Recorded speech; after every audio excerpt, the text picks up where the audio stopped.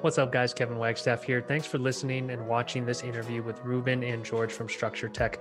I had a blast doing it. It's kind of on the long side, so hang in there. I promise you it's entertaining. Both really great guys, and we had a blast chatting. If you're in IEB, you know all about Ruben and Structure Tech, but it's fun to hear him in this long form conversation, as well as hearing from his lead, George, who they have a great dynamic and just the working relationships and all these dynamics of buy-in, things you talk about in IEB. And even if you're not in IEB, a lot you can learn from someone like Ruben and George. So hope you enjoy it. Let me know in the comments, and then shoot me an email if you have ideas for other guests or if you yourself want to be on. Thanks. Awesome. So yeah, if it's cool with you guys, we can just roll and just see where this goes. I know we had a couple topics we wanted to chat about. I was pumped just to get guys like you on here because I know we don't really need an agenda. We can just go and talk about stuff, and people apparently would care and listen. So that's fun. Sweet. Sure. But you do some editing. Yeah. Or not. Okay. Oh, yeah. Right. I just, if the swears come out every so often. So, I prefer that. It makes it more human, and it makes people trust you. Studies show. So well, and Kevin, I have been listening to the Spectora podcast, and I think I did go back to the beginning to listen to all or most of them. Nice. And only in the last few have I heard bullshit, which is great to hear. And just, the occasional hell or damn, it's like, but when you progress to bullshit, it's like, oh, good. This is listenable. We're human. Yeah. We're not too stiff. Exactly. Kids all good. Okay. Kids are good now. They have been warned. We're going live, kids. Keep it down. It wouldn't be a COVID podcast if some kids or dogs didn't pop in or some ruckus happening in the background. So my dog will pop in. It doesn't matter what I tell him before we start. Yeah. All right. Well, let's get rolling then. For those, if you're a home inspector living under a rock, we'll have you guys introduce Structure Tech, who you are. I think most people are aware of your famous content, but yeah, let's introduce you to everybody, even though you've been on before. Ruben. I'm Ruben Saltzman. The company is Structure Tech Home Inspections. I've been with this company since 97. Ooh. That's my dad brought me on, and I started then. That's when he purchased Structure Tech. And back when my son was born, I decided I wanted more time freedom and I needed to change this business. And we started working on growing things. And today we've grown to be a much larger company. I don't do home inspections anymore. All I do is this kind of thing that we're doing now. Yeah, content creation. That's right. To work on trying to grow the business. And yeah, that's about it. That's where we're at. Awesome. And George, we'll introduce you to the world. Yeah, I'm one of the inspectors at Structure Tech, and I've been there. As you were introing, I can never remember whether it was 2010 or 11, but I think I've been with Structure Tech almost 10 years. Ruben trained me, so any mistake that I make is directly related. Direct attribution, yeah, love exactly. Attribution. Yeah. So there's a reason for every mistake that I make. But I will say this, and Ruben brings up his dad. And it's real easy to kind of be a commercial for Structure Tech. And it's not just Structure Tech. And it's like, yes, we know Ruben, but just the Saltzman family. They are just good people, good humans.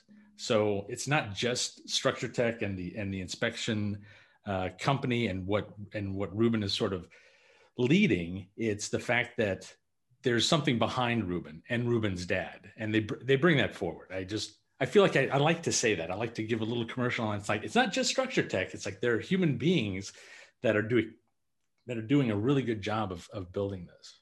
Christmas bonus is coming right up, George. Yeah. Thank you. This. Add another zero. And I'm going to continue. I'm going to start the love fest right away too. And I'll second that by Ruben's one of those people where it's the second you meet him, you feel the warmth and you're like, this guy's cool and he's warm and he's sharp and he's someone I want to be around. And in our industry, when you feel those people, you're just like, man, I got to be around this guy more. And so he's one of those people. And so we can talk about how that translates to culture and growth and all that, at the risk of going through kind of your guys' like growth story. I think it's interesting though, because I think at the size you're at with how many employees? It's 30 something. I'm not sure. I think it's around 35 now. Yes. And I love when you can't even keep track anymore. It's an amazing problem to have. It's the best problem to have. So yeah, people want to hear this stuff. And so I think, even if you can just give us the couple minute kind of growth pattern and where you've been, you don't have to go all the way back, but you can if you want. But yeah, just curious of like the path here, because I think people hear Structure Tech and they see a picture with 30 people on the site and they're just like, oh my God, it's so unattainable. He just came out the womb at a 30 inspector company. So just hearing a little bit about the growth path, and George can chime in as well as in terms of how he played a role in that. Sure.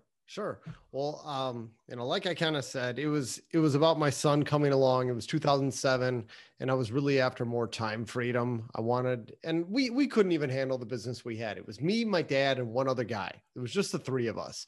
I'd answer the phones. I'd schedule all the inspections. I would, in between my 2 inspections of the day, I would just get on the phone. I'd listen to messages. I'd call people back. We'd go out to dinner at friends' houses and I would be returning calls the entire drive there. We'd get to their house. I'm not done with my calls. My wife would have to go inside. I'd be sitting in the car. I remember this so many times. You were that guy. Yeah, you were that guy. Like, I got to get these calls back because I can't wait till tomorrow. And so time freedom was a big reason for change. And we brought on Malind. He was the first inspector that we brought on. Besides us, that was 2009. Mm-hmm. And then George followed close behind that. And, we were always, we were bigger than one-man shops, but, we were just kind of a blip. I mean, there was another company in town they were the big dogs. Mm-hmm. And I always looked up to those guys. Like, we will never be as big as them. They were the first home inspection company in Minnesota. They're the biggest, they're the best. But at some point I just kind of started chasing them, and it was like, hey, we might get to their size someday. And I just kind of put that as a goal. Like, I want to get as big as these guys someday. And once we grew past that, it was kind of weird. And it was like, wait, what do we do now? It just seems strange.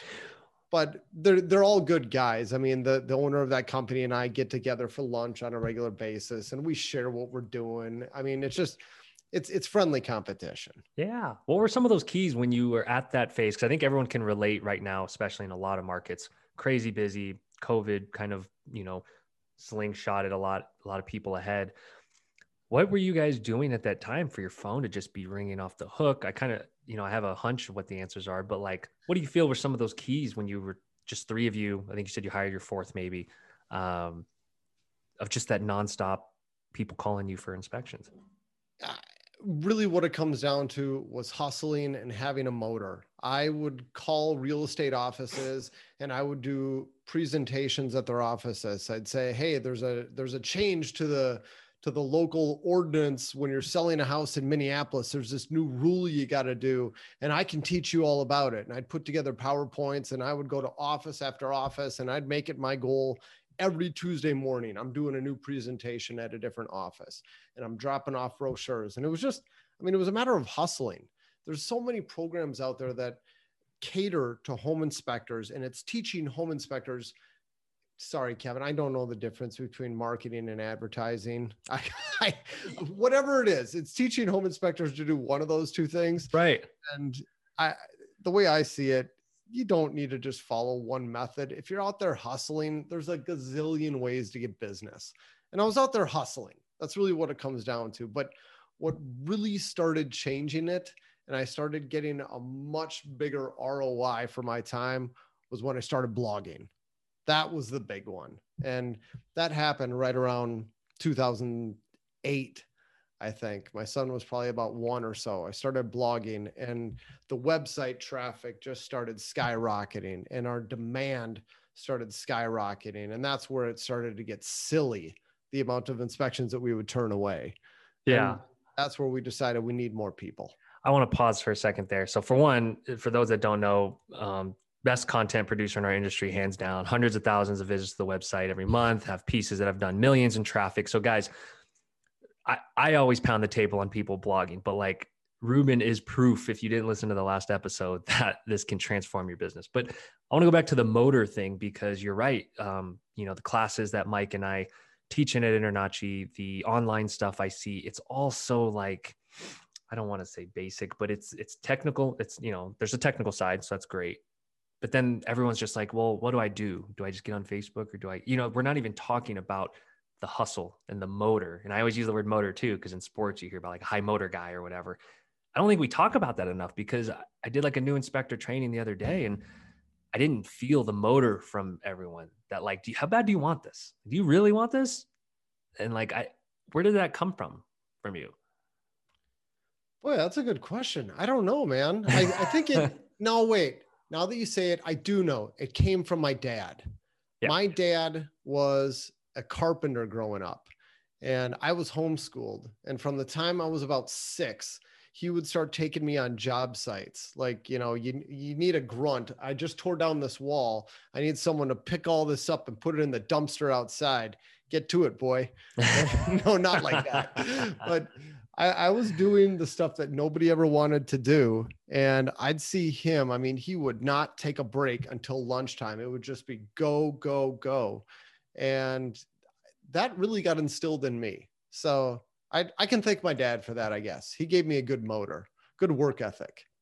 I love it. I love it. And George, I want to shift to you here, because coming into the business at that time when the hyper growth is starting to happen, what were your impressions coming into the company? Because I love this dynamic right here, because a lot of our listeners have lead inspectors, people they basically consider partners that have been with them, from the beginning. How did you kind of fold into that? Did you feel it right away? Like, what's culture like from your perspective? I felt the culture pretty early on, especially with Ruben, especially with him training me. One, realizing that, okay, I have to keep up, because, I mean, you can't tell by the picture, but there's a bit of an age difference between Ruben and myself. And I was coming from a different industry, and it was this was a complete change for me. Mm-hmm. for everything. It literally, from going from being sitting behind a desk at a monitor. I was a software trainer and a technical writer, and I was coming into this. So I had always had interest in it, and I did it for about a year on my own, and then I joined Structure Tech, which was me thinking, I think I wasted a year, but I sort of eased into the culture. But I could just, like you said, when you meet Ruben, that there is a motor there. I was just talking to some of the new guys the other day. I think we were talking about tool belts.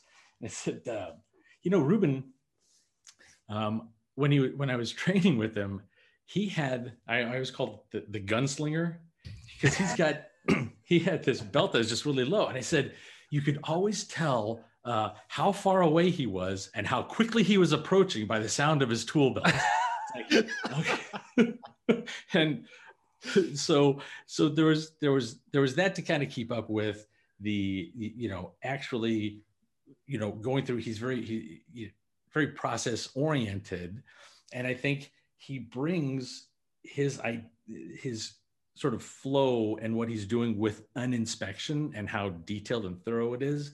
I think he's bringing that to growing the company, being just as thorough and just as diligent. But at the beginning, the culture was truly unrecognizable. Excuse me. I didn't really even know. You couldn't really recognize the growth. It was just 5 of us.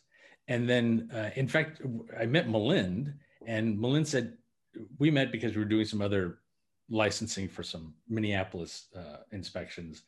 But he said, Ruben's kind of growing the company, and, you might be a good fit. And then that's where it started. But then, a year later, 2 years, it's like, oh, yes, Ruben is really growing this company. From when I did first start, I didn't know who Ruben was, but he's, like you said, he's always that guy with the motor, but he's also always the guy in the front row.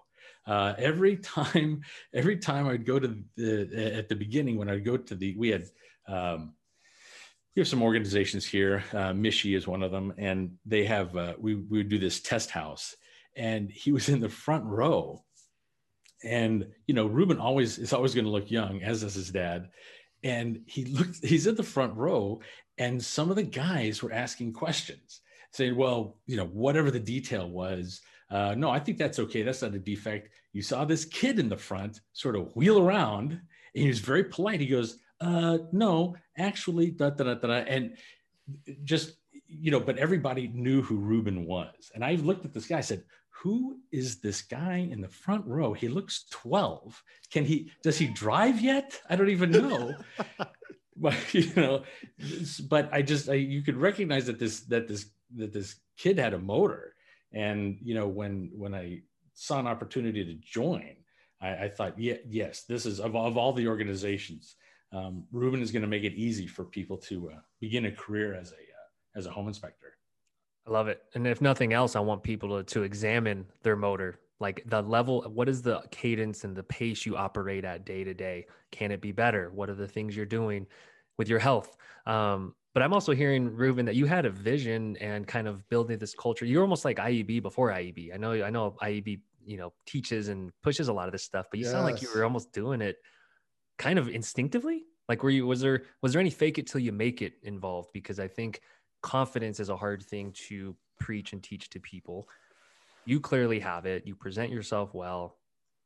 I just want to know what others can take away to just kind of get out of their comfort zone and bust through that and say, like, be that kid in the front row or that person. It doesn't matter if you're 60 or 20. I think that's the biggest thing, is just start working at it. I mean, so many people are worried that what they're doing isn't going to be perfect, and so they don't even try.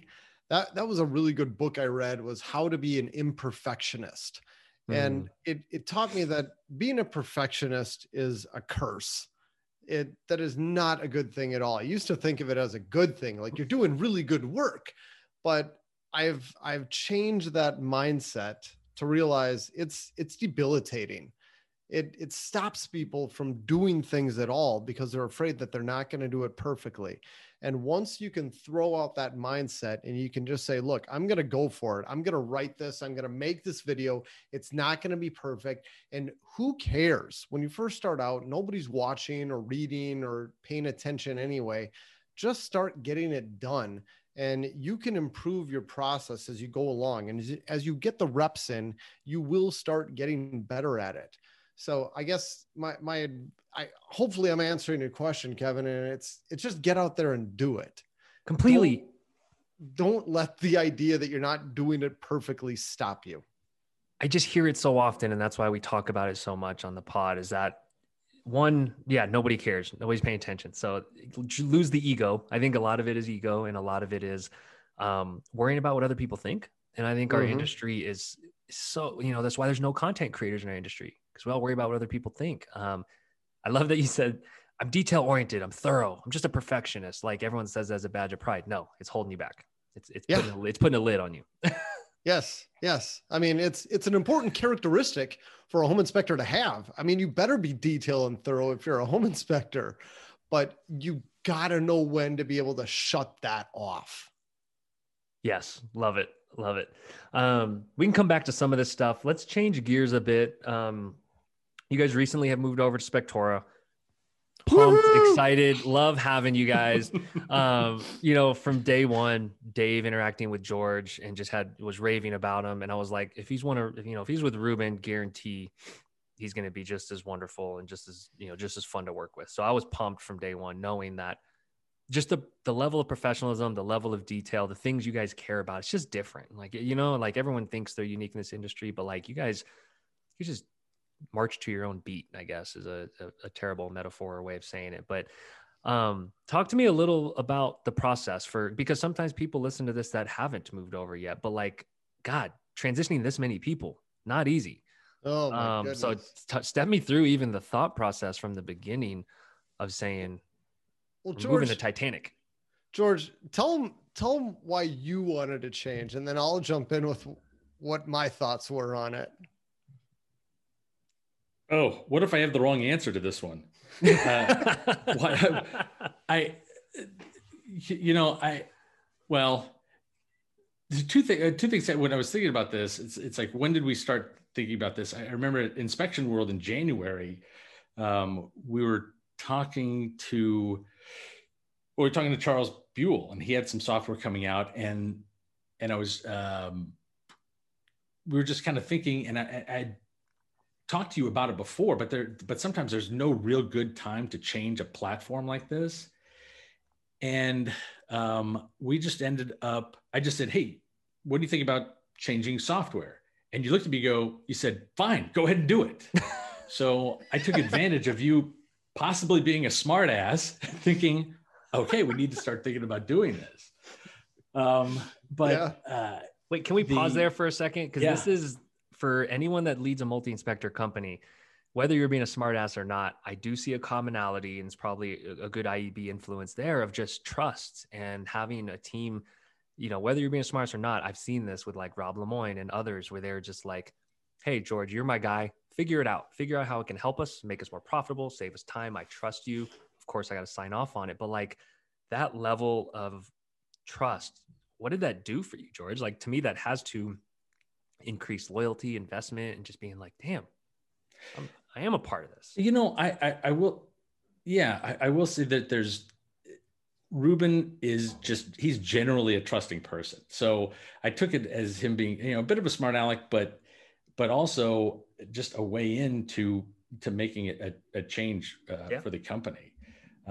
But, you know, we keep hearing about you keep hearing about different software, and the software that we were using, you know, they weren't necessarily advancing, and, you know, the cool factor wasn't there, and these weren't really sexy reports, and they were just bleh. We needed something that was more current and up to date and more than likely cloud-based. Mm-hmm. So, you know, we decided that we needed to take the charge and do this. So, Ruben, what was the answer I was supposed to give? Well, no, that was it. I mean, how'd we get on your radar, okay, George? The thing was, you wanted to change software for all of these reasons. And mm-hmm. I mean, I just thought to myself, this is a ridiculous amount of work. I mean, it's crazy what it takes to transition from one piece of home inspection software to the other. Because there's no like button you click that takes all of your comments and recreates it. I mean, this software, our library, has been a labor of love for the last, I don't know, 6 to 8 years, whatever it's been. I mean, it's crazy. And in your mind, Ruben, were you like, hey, things are great, we're growing? Like why would we change something that's working? Well, yeah. I mean, I knew I had completely fallen out of love with the software we were using. When we first got it, I loved it and it was great and it's been rock solid, but there have been no changes to it since we first started with it. Mm-hmm. You know, we started using that software in like 2012 or something. Right. And it has just sat stagnant. So I've fallen less and less in love with it, but it's good enough. And I feel like I'm not going to get more people asking for home inspections based on our final report. So why go through this? And when George said, hey, let's try out some different software. I mean, I don't remember saying it, but it sounds like something I'd say. I could totally see myself going, yeah, sure, go for it. You were right. You were drunk with power. That was it. And you give these edicts. But then, it was that. And then we started thinking about it. But, to change software, like Ruben was saying, it is a monumental task because we've got thousands of comments. They need to come over, and the software companies that are out there, there's no great way of importing. And the software that we were using, I am sure that they get hundreds of calls a day saying, can I import everything into an Excel spreadsheet? And the answer is always the same. No, you can't.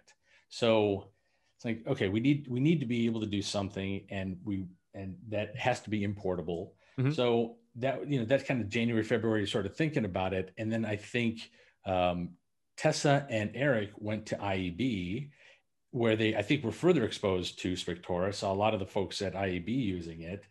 And that coupled or tripled with COVID Well, this is about as good as it's going to get, as far as an opportunity to migrate and to completely change the platform that we have. So I knew that I was going to be taking some time off. So I'm thinking, I think this is the time, this is the opportunity that's not going to come along, hopefully ever again. Right. Yeah, I know. To actually spend the time that we need to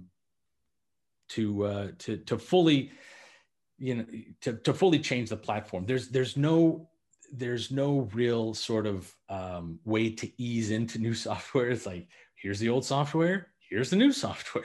There you go, kids. Good luck. So, once March hit,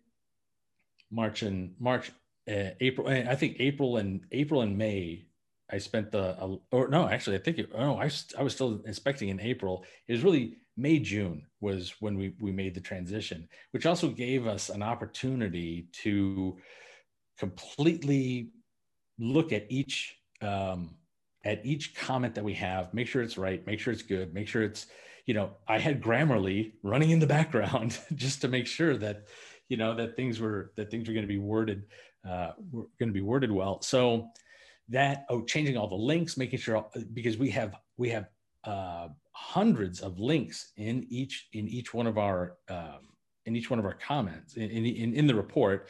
A lot of the comments have links directly to the blogs that Ruben has. So to go in and change every one of those and to test each one. So a lot of work, but two things. One, when when I imported all the information from our former software, I like how we're being very politically correct, saying our former software. You guys can say whatever you want with it. Yeah, well, I'm trying. Look, but I don't want to bash anyone because it's not bad. It's not bad. We just needed something. We just needed something else. Mm-hmm. So when we were able to import everything into Spectora, and it's like, well, that went a lot better than I thought it was going to. I'd been involved in a couple, sort of behind the scenes in some migration work with some other companies that I've worked with, and it's always a freaking nightmare. It is always, it's always like, okay, all hands on deck. We need, this information didn't, and then all of these bleary-eyed people are trying to get this last little chunk of information. It's like 90% of it worked really well, but it's this last 10%. And Spectora made it a lot easier for that to happen, to just bring everything over. It's not perfect. There's still a lot of work to do, but it's a great start. And like you guys were just saying, if you're being a perfectionist and you don't want to leave one platform because you don't think everything will be perfect in Spectora, it won't just like right away, but everything takes a little tweaking, and you have to proofread stuff. But I was very pleased with how well that went, that first pass. And then after that, it was just me editing and bringing the pic. And we changed, and that was our decision. We changed a bunch of the graphics, and but we kind of got this thing where we wanted it.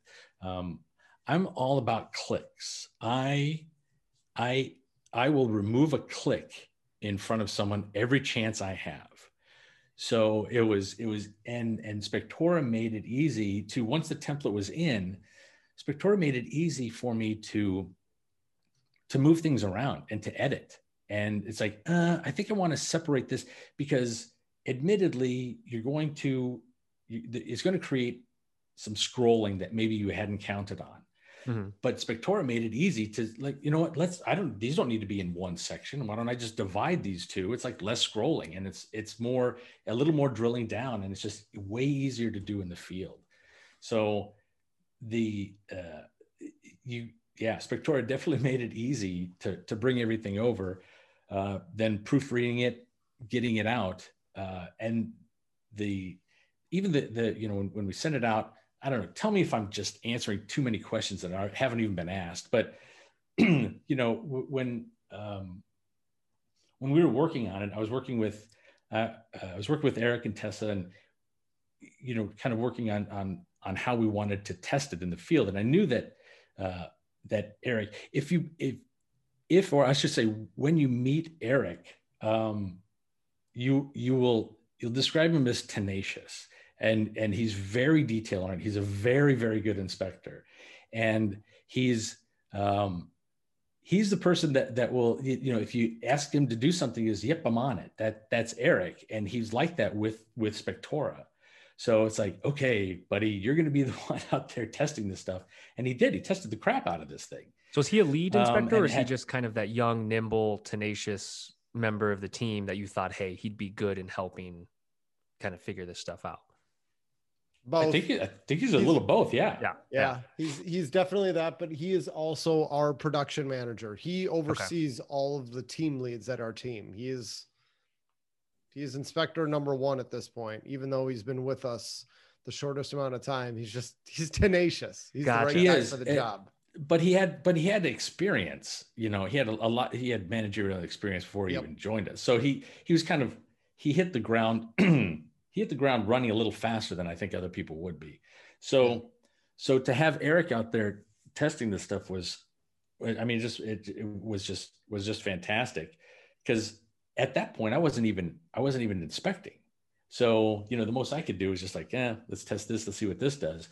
But Spectora makes changes easy. And, it's still evolving. We're still, another one of our inspectors, very detail oriented, Joe, he has the most feedback regarding the comments.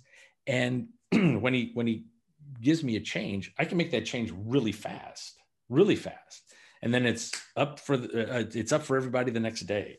So I totally dig that about Spectora. Love it. And so while this is happening, Ruben, how involved were you while the testing's happening? How purposeful were the people that were testing and piloting? Because I think those decisions matter a ton. I think some inspectors they just think of it as black and white, like, oh, we're changing software or we're not. It's like the implementation can make a huge difference. Sounds like you're the right people on it.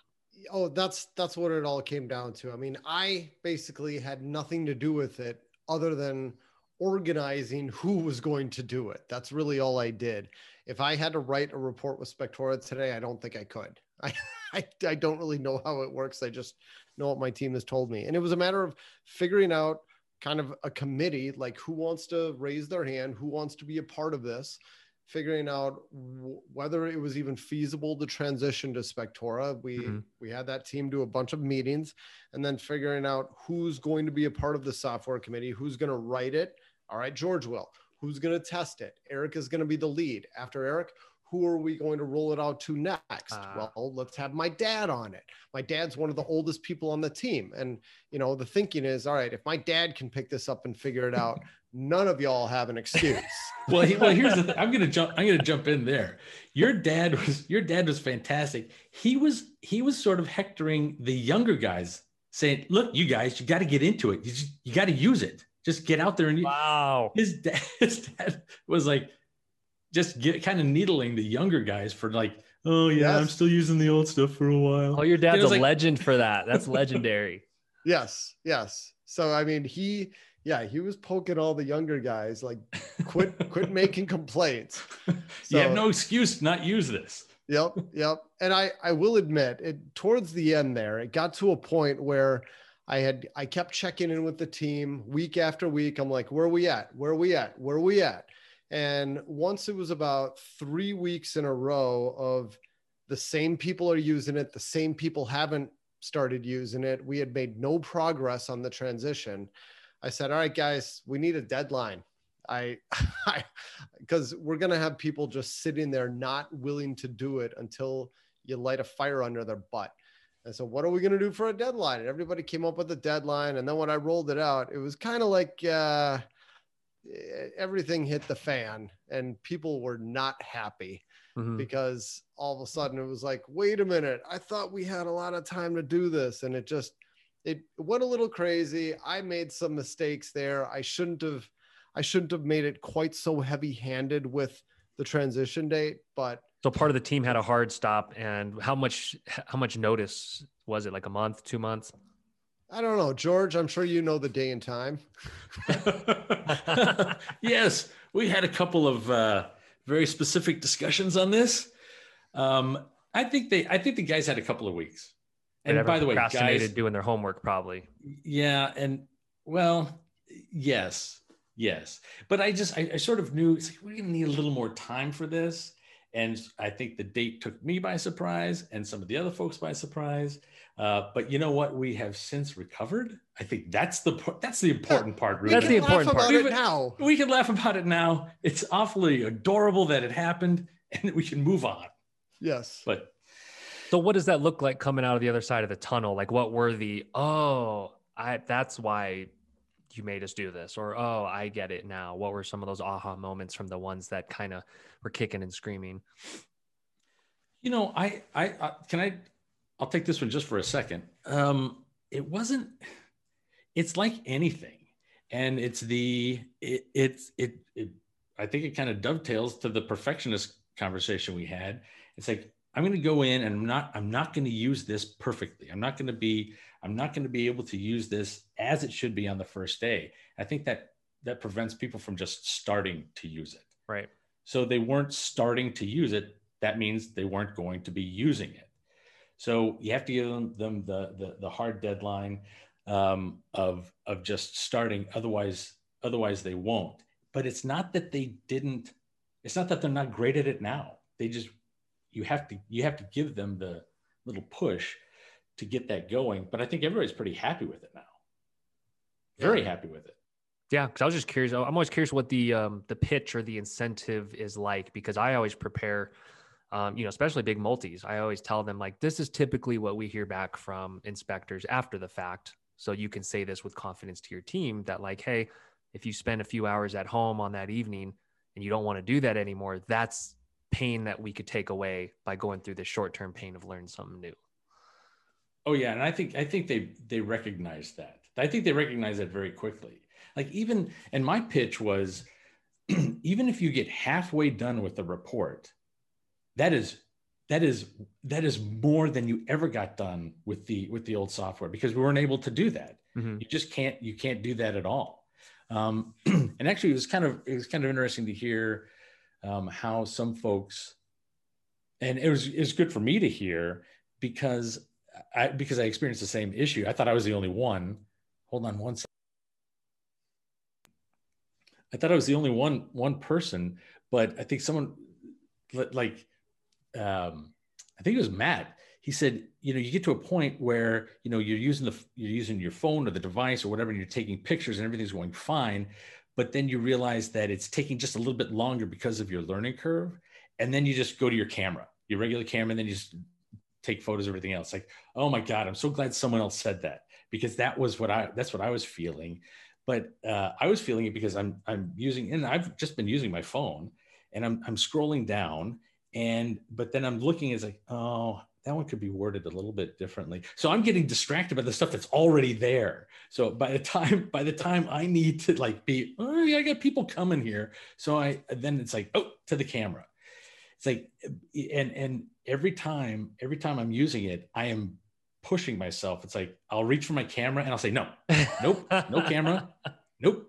You're using the device. Let's get like this thing a shock going. collar on there, like some volts that come through. Almost. It's almost what it is. And I have to push myself to use it, because I want to be as complete with that inspection at the end of it as possible. And still learning and editing as I go. But there's a learning curve, but it's pretty quick. Yeah. If anybody's used an app before, there's no reason they wouldn't be able to use this. I love hearing the technical side and kind of how the inspectors used it in transition. Ruben, because you're a master marketer, you're probably the best marketer in this industry. So I always get excited when I meet companies where I'm like, wow, you guys know how to market, you know how to write, you know how to produce content. Did you see this as, hey, our growth team and I can use this stuff as good marketing fodder? I want to say yes for your benefit, Kevin, but honestly, no. No, you just said, hey, pure for the team. It was only for our team. Yes. Perfect. It was to make the inspectors happier, to have them, give them more life at home. And for the inspectors who are only doing one inspection a day, I wanted them to be able to do two. We lost the first inspector on our team in 2020, or was it 19? No, it was 2019. I believe we lost the first inspector ever because he was not able to do more than one inspection a day. I mean, that's where he capped out. No kidding. He wasn't comfortable doing two a day. And he lived quite a long distance from the Twin Cities. Mm-hmm. And it didn't work out for him. And he eventually had to transition into something else to try to get more money. I'm sure he is now, but I didn't want that ever happening again. I want people to be able to do two a day. And so we're trying to figure out what is it. And the software was a huge part of it. So that was really the big driver. I mean, having a much more beautiful report is just a side benefit. That's great. It's wonderful, but it's not what drove this. And happy people, man, like there's no price tag you can put on that. You know, I'm sure you could try to measure it, but happy people. No, you're taking the words right out of my mouth, Kevin. Exactly. You are completely right. Yep. Yeah, I know. And I know the drive. I know the drive was for the inspectors. I mean, on my side too, it's like the reason to do this is that we need to have people do more inspections if they want to, and also because there was so much, the bane of our existence as home inspectors is the report. It is the thing we dislike the most. And to be able to have even, like I said, even 50% of it done is 100% more than I had done when I would leave before. So it was the driver of this was work-life balance, because I don't want people to not have time with their family, or people have to get up really early in the morning to finish the reports from the day before. That's the goal. Yep. Yeah. Because that resentment, it's a slow bleed. You may not notice it right away. Like I try to be mindful of this with our team even. And it's like they just add up over the days and weeks, and it manifests in weird ways that we probably can't even notice half the time. Yeah. Yeah, exactly. I kind of just want to open it up now. Thank you for sharing kind of that progression and how it was handled. This is the part I was more excited about, just seeing what's interesting to you guys and just kind of shooting the shit for however long, of like what challenges you face, what's interesting to you in the industry. Well, and I want to ask you, Kevin, why do you do a podcast? What's the end goal? Let me think back. Because we've been doing this well before COVID, obviously. So everyone has a podcast now. I know you have as well, right? Yeah, I started a podcast like shortly after I did the first podcast with you, I think. Yeah. I want to be on it, by the way, if we can find a reason for people to be forced to listen. All right, we'll get you on it. Consider it done. Yeah. I just remember thinking that home inspectors are in the car all day, every day. And like, there just wasn't a good resource. Cause when Mike and I started Spectora, it was a small SaaS company, and there was this podcast called Startups for the Rest of Us. And they spoke specifically about issues we were going through as a small software company. And it was so informative, and there was so much little nitty gritty details that only that podcast gave us. And so I was just thinking like, man, our industry is kind of behind in a lot of areas on the tech and media side. Like I talk to inspectors all day, every day anyway. Why don't I just record it and see if anyone gives a shit? And at first, actually my first episode was Ben Gromyko. So people naturally cared quite a bit because people know that name. But one, I thought it was fun. So it was part selfish, where I'm like, hey, I enjoy talking to people and hearing stories and hearing their success stories and what worked well and what didn't. Cool. This is easier than writing code or building a website or doing a demo. Mike gets jealous sometimes. He was just like, oh dude, you get all the feel goods and you just get to like have all this fun, and I'm over here running the putting out fires. But yeah, I think it was to put content out, kind of knowing that it's like the content marketing mantra, right, that you always say, like, put value out there selflessly and it comes back to you somehow, some way. Yes. And I thought this would be freaking fun just to let people tell their stories, because this industry is isolating. Like I don't think people get how isolating it can be to be a home inspector, especially a solo.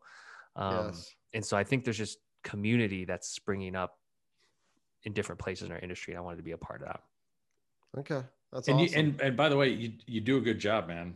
I've like I said, I've listened for quite a while now. I have always said about podcasts that I love the format. I love the long format. It's like, oh, this podcast is 47 minutes long. Oh, this one's 35 minutes long. It doesn't matter. And when you get going on something, you can kind of let things flesh out and cover whatever topic you want. And I was talking to Ruben before we set this up. I said, you and Kevin are similar in the question that you ask people or ask others is, have you read ... And it's like, well, Ruben, I'm inspecting a lot and I don't necessarily have time to read. And by the way, when I say read, I mean read/listen, because they're the same thing now. Yep. Same thing. Right. Yep. So, but I love that you get to sort of dive a little deeper with these folks that we may meet. And I've met some of the guys that you've interviewed. I've met them, but at Inspection World once a year for 15 minutes. Right. It's like there's no way to really get to the depth of a person or what they've done or what they've gone through. It's definitely a learning experience. And if there are other inspectors out there, whether you're a single person or multi-inspector, it doesn't matter. You're going to pick up some nuggets in every one of them. And I told Ruben, it is funny to hear, it's sort of like this brush with fame. It's funny to hear Ruben mention sort of third person when you're interviewing someone. I think it happened a couple of weeks ago. I forgot to tag you guys and Ruben, because there's a couple, while I'm talking to someone, I'll bring up Ruben's name, because I'm always like, oh yeah, like if you're blogging, go to Structure Tech's website, go find ideas there, and I'll make a note to tag you guys, and I always forget. So like that. Oh, that's awesome. Thank you. No, but it's great to hear that. Well, I joke that I'm going to get Ruben a shirt that says, I'm Ruben Saltzman. I'm kind of a big deal. And, and then everybody else would have shirts that say, I'm with Ruben.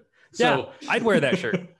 I think everybody would. I think everybody would. Well, look at the time. Look at the time. Ruben. Yeah, Ruben. So yeah, I think it's difficult for everybody to take a compliment. But Ruben especially, you're doing it now. You can't even make eye contact with people that you're not looking at. No, I know. You're a very humble person, and you've earned your recognition. So that's why you guys continue to have success, right? Yeah, I mean, how is your podcast going? It's going well. It's we started out doing it in a studio. It was great, and now we're doing exactly what we're doing right now. We're doing everything via Zoom, but we're enjoying it. I mean, it's me, Bill, and Tessa. It's the three of us every week, and we're always getting new guests on, and we're having a lot of fun with it. And I mean, some of these guests, it's like, if there's one we just did on EMFs, like electromagnetic frequencies or whatever, stuff in the air, that I've always just said, kooky people are worried about this kind of thing. And we got somebody on our podcast who specializes in testing for EMFs. And I mean, we kind of thought this is a little bit out there, but it was fascinating. I mean, I learned so much about it. We all learned so much about it. And I just thought I would listen to this. I got to listen to this again. We got to have her on as a guest again, just to learn more about this, because there's something to it. I mean, this is not nothing. So we've had some really good guests on that, I mean, have just really taught us a lot of stuff. I'm enjoying all I'm learning by interviewing people. Who's the target audience for your podcast? Is it inspectors, or is it agents, home buyers also, or everyone? It's funny, Kevin. The target is diligent homeowners and real estate agents. Okay. But I think the actual listenership is like 75% home inspectors. Yeah. That's not our intended audience, but it seems like that's most of who listens. Hey, it goes where it goes. That's the beauty of it. That's right. It kind of happens. Right. And like you said, it's part fun and self-indulgence, and that's the best. That's and we get to learn more about Ruben too, because it was only in a podcast, and this is a nice segue for you, Kevin. It was in the podcast that he, I guess, admitted, and I had never really heard him say this, that he wasn't really convinced that Spectora was going to do what it's going to do. That's very true. And he admitted to the podcast world that he was incorrect about that assumption. Oh yeah. When you told me you wanted to switch, the reason I was like, yeah, go for it is because I thought to myself, I don't want to do the work, but I don't want to be the one telling you this isn't going to help.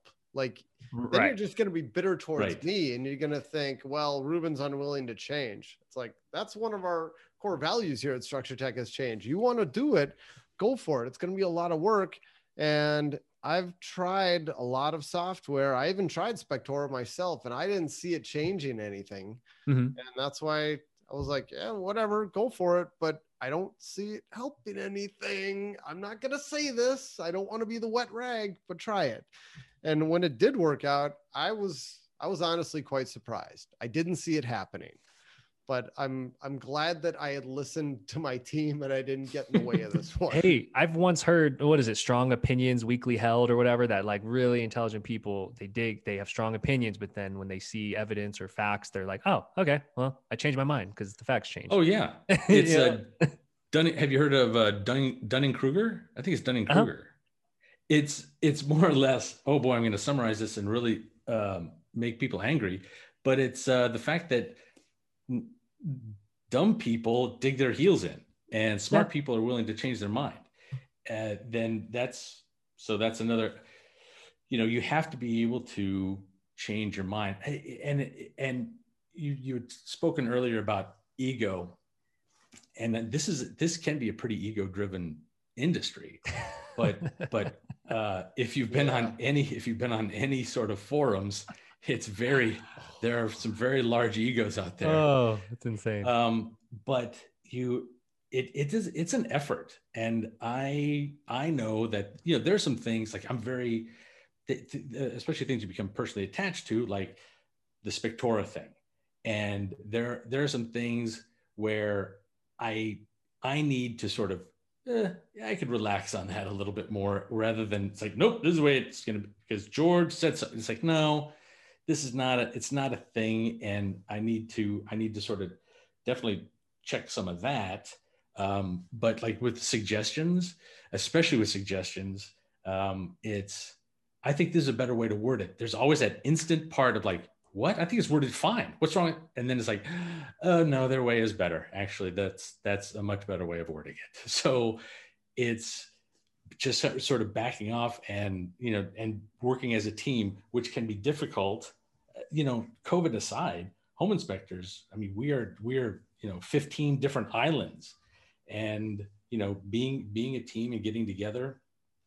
I know this is a bunch of tangents, but being a team and getting together to kind of create the Spectora, I think it's made it, I think it's made it easier for people to kind of see that something right in front of them could actually get better, because I don't think they could think it could get better with the other software.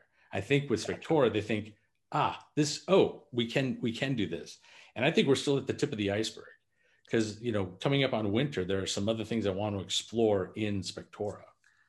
And you can pass this along to the team, but I think it's worth saying too. I think when we got into the industry, we did our research, we really dug in and saw how others operate, just the perception of the competition and kind of the pace of the industry. And I think we really made our name on coming in and kind of having our own vision for like, hey, no, we're a tech company, and we're going to listen to the experts that are in the field, that have the boots on the ground. And we're going to marry the best of both worlds by talking to you often, figuring out what needs to be built, and then being agile like most tech companies are, and having a process and systems around that, as opposed to trying to imagine what's going on maybe, in the offices and Zooms of our competitors. And we were like, well, no, we know the way to agile development, to trying to make customers happy, changing the user experience, and really just constantly being curious. And I think that is a different mentality, than most in the business. So you can let the team know, we have a team of 18 that every day live and breathe and think of this stuff and have meetings around the smallest features. Like we're sitting there looking at the flag feature and looking at the location tags and thinking where else they could go. Oh, let's ask some of our biggest companies. Oh, let's ask the solo inspector if that was obvious. And so we really nerd out to that stuff. And so that's cool to hear that you guys feel that, because I don't think it's always said just how much we're fixating on all the little things that go into your day where you're tapping a button 300 times. Oh yeah. It's gotta be user friendly. And you can, Kevin, you can edit this out if you want, but if you remember this summer, there are some things that went down with Spectora, right? I don't remember any of that. I blacked out. You had an interesting summer, my friend. And we were just about to sort of kind of go live and like, yeah, let's go. When everything went a little sideways for you guys. Yeah. And two things, and then I told Ruben and I told others, it's like, one, you know, and if you're on the Spectora Facebook forum, it's like, oh boy, this is you know, they have some recovery to do, and you guys recovered. And I just in knowing what I know about the software and kind of what I know a little bit about the industry, it's like, this isn't the end of anything. It's like, great. They made some mistakes and we're rolling back, and now we're going forward. And you did a good job of communicating that to everybody. So I remember putting us like, I think we're going to wait a couple weeks and see what happens. And what happened was you guys tried something, and I'm just being broad in terms, but you tried something, didn't necessarily work. Let's keep going on this, but let's focus on this. And it's gotten, you know, the incremental improvements are noticeable, and I'm happy. I think that's a distant memory for most. Sorry for bringing it up again, but we'll like a twitch in my neck. I know. It's like, it's not what you do, it's how you recover from it. And I think that's the big thing that happened here. It's like, it was a fantastic recovery. We're going to be fine. And if, you know, there were grumblings, definitely. It's like, you know, the smart Alex saying, so who are you going to use to write your report tomorrow? It's like, okay, I don't care. It's not that bad. You guys are still going to be able to work and stuff. So hats off to you and your team for making a great recovery. And I'm confident that changes coming in the future are not, you know, you're going to try things, and yeah, we're going to break things, maybe not to the degree that we're broken this summer, but you're going to break things, and then there's going to be a recovery. So I hats off to you guys for all of your efforts on that. Well, yeah. And you want to see a company who's not doing anything, who's not changing, who's not fixing anything. That's going to be a company who doesn't do anything wrong. They're just going to leave things exactly the way that they are. And that's what pushed us so much to switch home inspection software, because we had a company who wasn't doing anything. You make changes, stuff is going to go wrong. And I've long said that you want to learn about a company, look at where they screwed up and see how they deal with it. You can't really learn anything about a company who just keeps getting 5-star reviews over and over again. I want to see how they respond to those 1-star reviews. That is what tells me the most about a company. And humans in general, right? Like when they say people yeah. under adversity or stress, like get a home inspector in a stressful situation, you see how he responds. And thank you guys for saying that. I don't edit anything out of the podcast. I love talking about those moments, because the things we learned from it and the optimizations we made with our Amazon cloud and our rep there and everything, all the intricacies of our databases and how we transfer all these photos got better from it. And so of course I can look back now and say, man, we learned a shit ton from that, and our team stepped up, and people worked 12-hour days, and people went above and beyond. And I sent them gift cards afterwards and rewarded them. And it just felt great afterwards. But then you're like, well, yeah, in the moment that really sucked. I was sweating bullets. Probably my hairline probably went back even, you know, a half inch or whatever. But you're right. I think our community and, you know, the people we've built relationships with, that's where you strengthen that bond by responding instead of burying your head in the sand. There's certain softwares where it's 1 or 2 guys running it. And it's like, what if they're on vacation or they don't answer you for a week? It's like, you're toast, you know? And so that's where we're trying to be very different and say like, yes, we are premium, but we're going to be there and we're going to bust our ass and we're going to stick with it. And we're going to do what it takes to make sure we're all successful. So that's just a different take. And I want to talk about pricing too with you guys, because I think you guys have a similar philosophy, but I was just going to say that is the Structure Tech way. That is we've talked about that more than once at meetings. It's like, yeah, we're not the lowest price, but boy, we're awfully good at what we do. Oh, I love it. I've watched that video like a couple times. I've sent, many inspectors to it. I'm like, hey, are you questioning yourself on price? Go watch this video, see if you're on that level. But you got to be at that level. You can't just do that. Yes, exactly. And I mean, that's what we said about Spectora. I mean, that was a big kind of hesitation my team had coming to me with this. So like, all right, Ruben, I know that we're using HomeGauge right now, and HomeGauge user licenses are all paid for. It's like a one-time fee. They no longer do that, by the way. They did change. They did adapt, and that was interesting. I know they got acquired, and I'm sure the acquirer was like, hey, this model isn't working. We got to change it up. So I don't know if I don't know what that says. Before that, it was like, it's paid for. I was not paying a monthly fee, annual fee, nothing. And all of a sudden it's like, all right, we're going to switch to Spectora. It's going to be $1,000 per user per year or whatever it is. I don't know what it is. It's probably not that much, but it's a lot. And you multiply that by the number of users. It's like, all right, we got 20 user licenses, and hold on, wait. Let me do the math. Yeah. Wait, no, hold on. And we had to think about it for a second. I said, well, let's try it. Let's see how it goes. I mean, because if this can get us doing more inspections, it will pay for itself and it'll be worth it for the team. So let's try it. I mean, realistically, what is it? It's more like about $700 per user, right? Right. And the way I kind of presented it to Ruben, it's like, yeah, that's a check to write.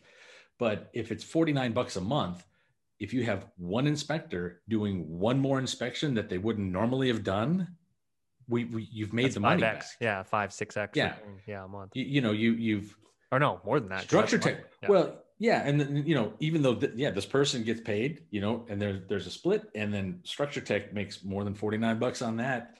That I think it pays for itself. It is weird to, I guess, the proverbial check writing, which no one does anymore. But you write a check for 9, 10, 15 grand a year, whatever it is. That seems like that's a gulp that you have to they have to take. But understand that sort of amortized throughout the year, that is definitely going to pay for itself, especially with the ease at which people can get their reports. I'm still kind of trying to nudge Ruben toward we're not. We still use ISN. So it's like, boy, it'd be great if we could send them a text of their report, but we'll get there. We have other we just wanted to get the report, kind of done and stable. But I think I look for big things to happen, not big things, just better things to happen over the winter. While we're sort of hunkered down, we're going to try some other things with Spectora. Most big multis do it that way in that phase approach because it's the report writing, beast, template, the beast. And then the back office, you're talking now admins, a different segment of your company that has to work with us to get onto advanced. So I totally get it. I mean, that's the natural progression. And I advise people not to bite off both at once, because then guess what? They're writing into support 5 times as much as opposed to, the normal cadence. Yeah. Yeah. No, thanks.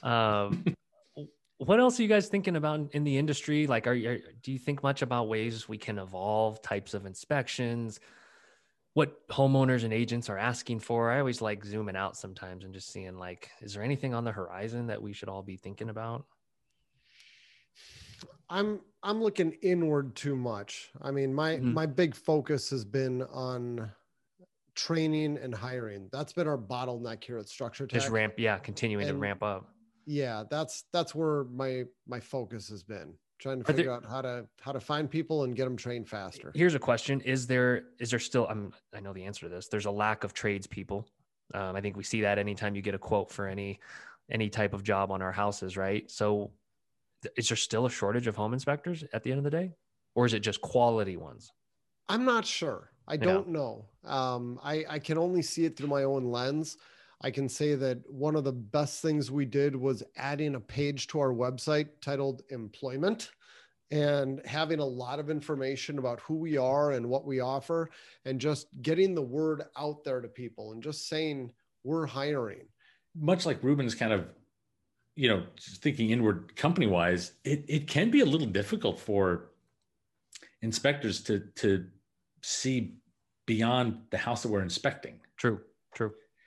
You know, so, and then I leave all the growth stuff up to Structure Tech. That was, hey, Ruben, you're back. Hey. Blue screen of death. You're kidding me. First time ever on this computer. I'm gone. We maxed it out. So I'm on my mobile phone here. Oh, love the pivot. Love it. Ruben, one thing I wanted to connect home with what you were saying was you've been blogging for so many years, driving traffic to the site. That's consumers, agents, and inspectors. Then you throw up that employment tab or that menu item that naturally is going to lead good people to you, because inspectors are always snooping and seeing whether people are writing about. So for others, it's like this comes full circle of the strategy of drive traffic to the website from all three personas in our business, and good things happen. Yeah, that's been huge. And we also took one person on our team, Tessa, who does the podcast, and we've transitioned her from home inspector into recruiting and training manager. That's all she does now, is she recruits and trains people. So I think that has really helped our bottleneck. We set a goal for how many people we're going to bring on at a time and how fast we're going to train them. And she seems to be doing a good job of it. I mean, it has yet to, it remains to be seen. We've got 3 people in training right now. We'll see if she can get them trained within 3 months. That's the target. We're on track to get that done though. Love it. So. And I'm already kind of impressed with the new process that, you know, what we have is actually Neil, Ruben's dad, he's got 3 guys. We got 3 guys that we're training right now. Mm-hmm. And they showed up. I didn't even know they were going to be there. I just see these guys wandering around the outside of the house. Like, is that and then I quickly realized, oh, okay. So the process is, so with Ruben, when I was training with Ruben, it was, you meet at the house, we're going to inspect the entire house, and then we're going to go. And then we're going to do it over and repeat. Now they have a couple, I think Melinda's doing this too. Melinda and your dad, they're taking the guys and they're just focusing on a system, like for a week or whatever it is. So last week, whatever, it was just, nope, we're just doing the exterior. All right. Now it's foundation. I love that. I love that, because now we're just going to focus on this. And then you're going to get jam full of information, and then we're going to move on. But you're still going to be able to come back to, you know, the foundation, the exterior, stuff like that. I think it's a great approach to training. I'm really happy with that. Love it. Very focused training. How much time do you guys have? I don't want to take it. We've been here about an hour 5. I want to be respectful of your time. You got a couple more minutes? I got another question or two. Well, I'm good. I don't have an afternoon inspection. Cool. Which is great. I want to know how big Structure Tech can get. What's your vision? You know, I've if you have one.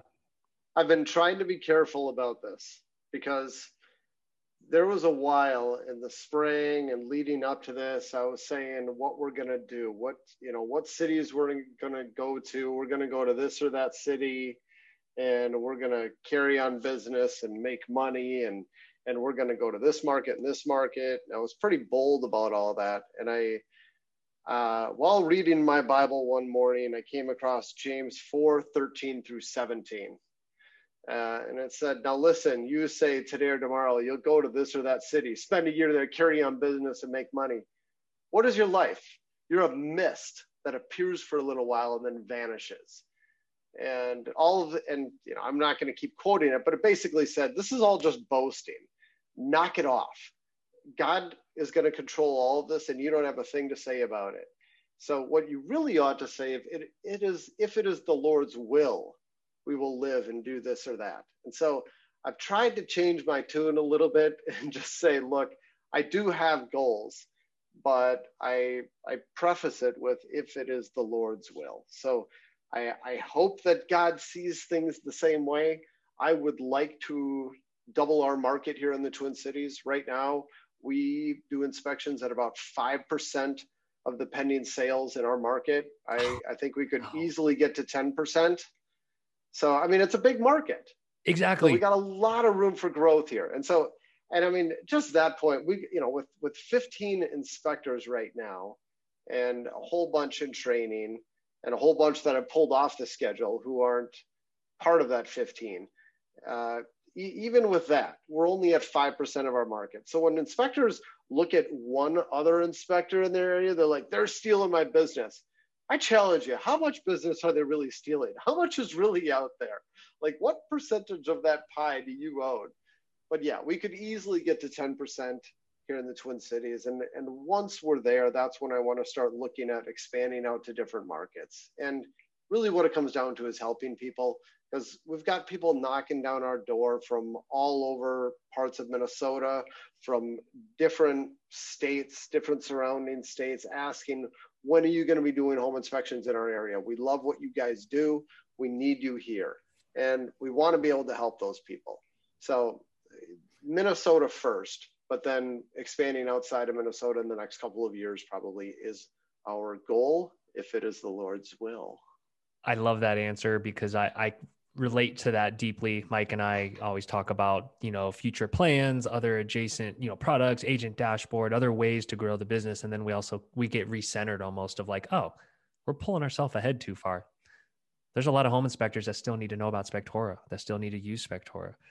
Thousands of them, 10,000. And so, yeah, there can be this distraction of future gains. Like you said, it's just kind of an illusion or, whatever. And you'll get there and the call to it will be strong when you get there and it'll be the right decision and you'll know. And I love that of taking care of the core. And to hear that 5% number, I would have guessed 20%. It's insane. That's crazy. Yeah. A lot of room for growth. Do you find those numbers from the MLS or do you pull it from like a Zillow of like monthly closings and just kind of back into it? Yeah, it's published MLS. Yeah. They talk about closed sales, pending sales, this, that. And I think the best number for us to track is pending sales, because as soon as it goes into pending status, that's about the time that people would want to get a home inspection. Everyone needs to know this number in their state and city and track yourself against it. I don't know how you don't know this number if you're an inspector. Yes. Because if you're not tracking that, then you're just riding the wave. You don't know if you're outperforming the market or not. And of course, not all of those transactions get home inspections. There's a ton that don't. But what you're looking at is the trend. When the market did this, what did your business do?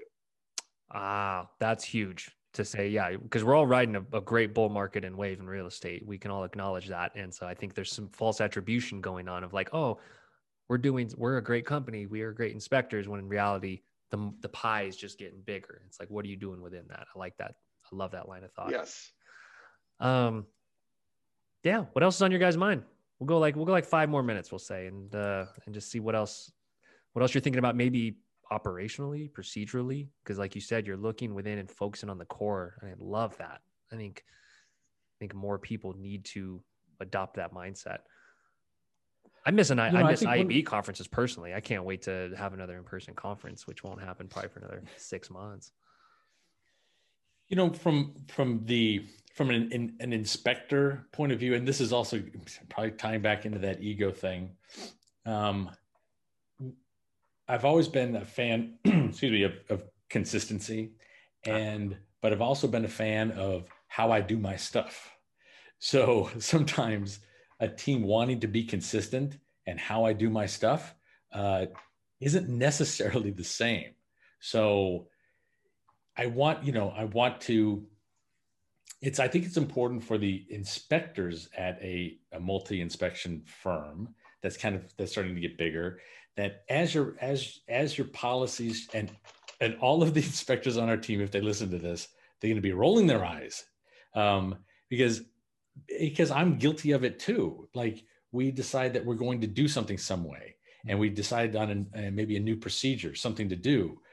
Well, the grumpy old guys are just like, why are we doing, what, are you kidding me? And it's like, I need to keep in mind that this is the bigger goal here, is to make the inspection process as consistent and repeatable as possible. So when they call Structure Tech and they get an inspector, we're all going to be doing basically the same thing. And, I think I do a good job. I really do. But it's not that the newer things, as we grow, things need to be kind of documented and a little more precise, so you can then repeat it, because you can't, it's difficult to train. It's like, oh yeah, that's how George does it. Oh yeah, Neil does it that way. And then Matt does it this way. We really kind of need to be on board. And I'm saying this on a podcast to try to make a commitment to myself and Ruben and Structure Tech to do a better job of like, not being the old guy that's been doing it for a while.